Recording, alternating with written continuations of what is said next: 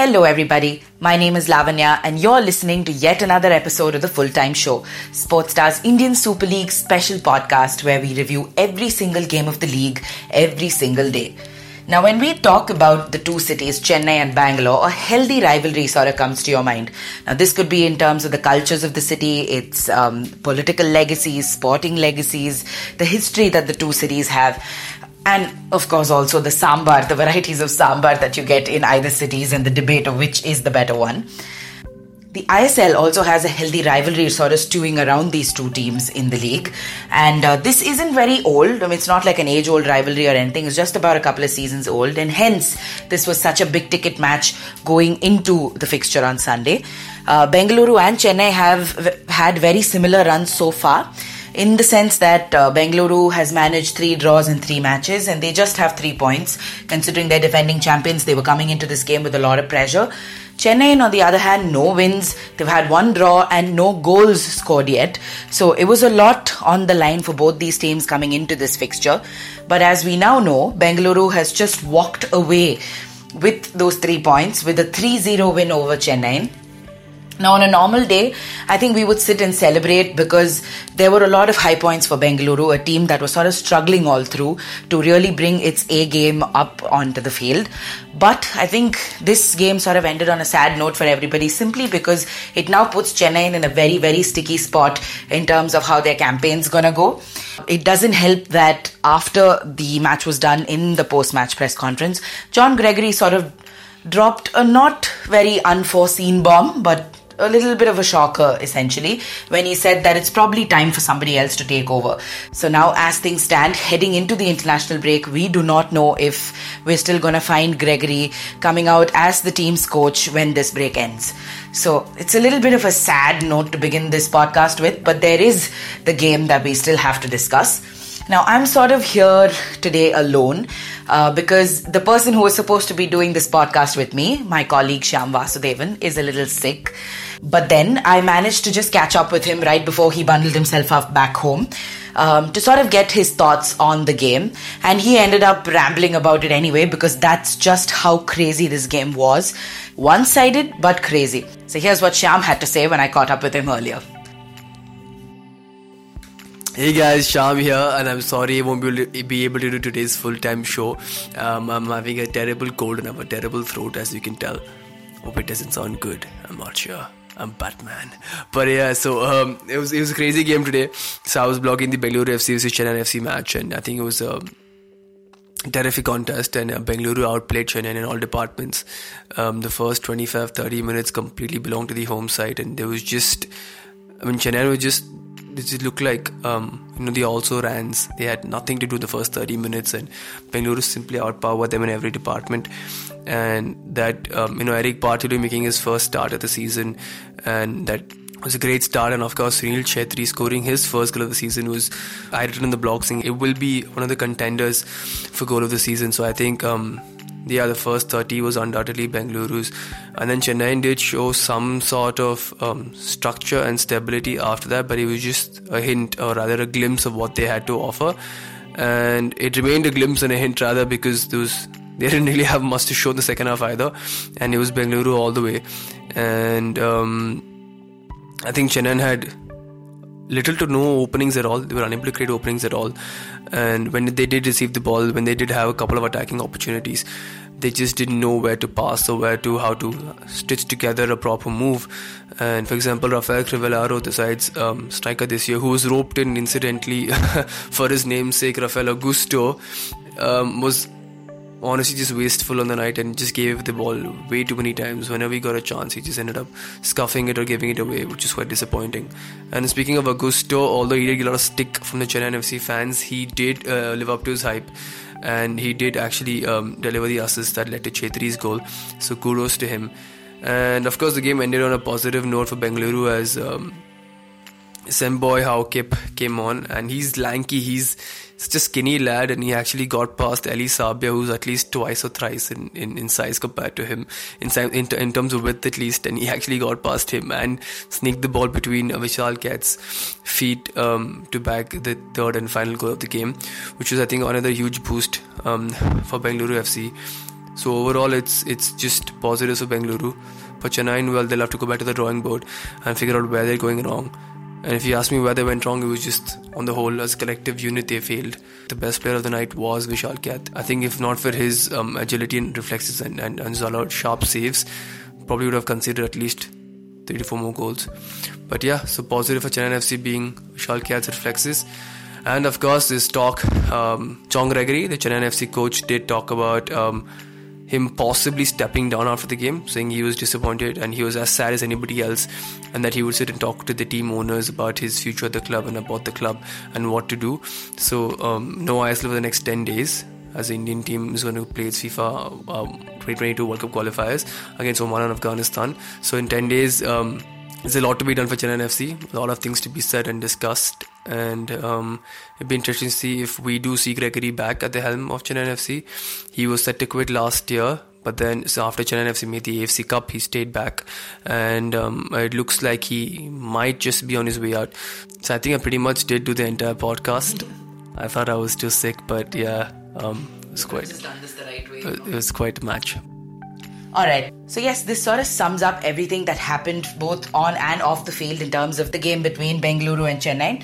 But I think we have a couple of points that we need to sort of draw away, positive and negative. For Bengaluru, the first bit definitely has to be the fact that they are now off the mark. They have a win. They have those 3 points. And that's going to be a huge boost for Carlos Quadrat's men going ahead in this tournament. Primarily because that deadlock is now broken. So hopefully with this momentum, the team can go forward and start winning its fixtures. It also helps that this is a win at home, so you have the whole home crowd also backing you. It's great for a morale boost as far as the team's concerned. The other good thing is the fact that you know the sort of power the Bangalore frontline has, and we saw that firepower clicking today. We saw the likes of Partalu, we saw Chetri. They all gelled as a unit today, so you could see that in terms of how they took the game to Chennai. Chennai is a little bit of a helpless opponent, so I would ideally like to wait to see how Bengaluru faces, say, a Jamshedpur or an ATK to sort of judge if they're back in true form. But a win's a win nevertheless, so Bangalore can definitely pat itself on the back for that. The other thing I think coming into this game is the fact that Eric Partalu got back into the squad today, and he's made an instant sort of an impact in terms of just how the midfield organized itself, and the fact that he also scored the opener, which wouldn't have been the case had Chetri sort of got his chance to get into the net. But brilliant play from him. The Australian was very aggressive, and that sort of rubbed off on the midfield and the front line as well. So Bangalore's got a lot of things clicking for itself, and all of that seemed to come together in this game. I don't really have anything to say about the defense for Bangalore, primarily because Chennai never really took the game to its opponent up until, say, the last quarter of the game. In the second half, Chennai tried to put its foot on the gas a little bit, and we saw a couple of shots being attempted, especially when Vanspal's shot sort of went wide. Dhanpal also got a wide shot from a corner, and even Rafael Crivellaro managed to get a save that Gurpreet sort of made to try and get back into the net again, but that just did not work. I think in the fag end of the match, when at around the 82nd or 83rd minute, there were 2 very solid chances for Lucian Goyan and Dhanpal Ganesh, but both of them did not manage to go where they had to go. So it was a little bit of, I wouldn't say bad luck, primarily because Chennai's finishing was poor. They did try, the effort was there, but considering the kind of names in its front line and midfield, that innovation, the kind of creative play was just not there from Chennai's side at all. Talking about Chennai's defense, I think the only noteworthy name should be Vishal Keth. The fact that they conceded 3 is very telling of Chennai's defense rather than its goalkeeper. Vishal Keth is the only reason that scoreline does not read a lot higher than it does right now. Beyond all of this, the biggest takeaway for Chennai, which still hasn't managed to score a goal now in this season, by the way. Oh, and also, this is not just a season problem. Chennai has not scored a goal since February earlier this year, and the last time they scored was incidentally against Bengaluru. Chennai has also not scored an away goal since November 2018, so these are very dubious statistics to have against your name. But again, this is not what the team's going to be focusing going into this international break, because we don't know if John Gregory is going to be coming out as the coach of the team when the team plays another 12-13 days later. At the post-match press conference, a very dejected John Gregory came out and he spoke a little uncertainly about his future with the two-time champion. Let's listen into what the man had to say. We can't continue like this, to be honest. We can't.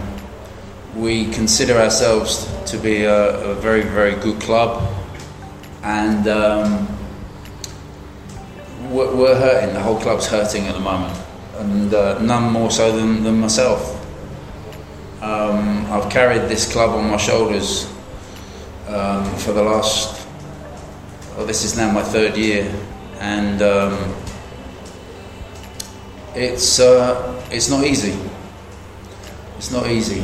I've never worked so hard in my life, I don't think, than I have done in the last 2.5 years. And it's a heavy load, and it might be time for somebody else to take over. So I shall have a long chat with Mrs. Dani in the next 24 hours, because in my opinion the club always comes first, and we have to do what's best for the club. And quite frankly, right now, this is the worst I've felt in 2.5 years. So it hurts me to see the situation that my team is in, that my club is in. I'm an adopted Chennai boy. I have been for the last couple of years, and I'm hurting like hell, more than you would ever believe. And I take it all very personal. So I don't like to see my team in this situation at the moment. The last couple of days have been a little bumming out, considering the number of injury concerns that have come up for certain teams, the staff concerns that have come up for certain others, poor form for a number of teams, and a lot of rethinking for everybody in this league. We've also had people falling sick. You've heard how Shyam is now. And I think I myself am coming down with something. But the good news is that we have another 12 days where we're not going to be having any ISL action. It's the international break, and it gives all of these teams some time to let their players recover and also rethink their strategies heading into the remainder of the league after that. But it's not a break from Indian football necessarily, because the Blue Tigers will be in action during this time.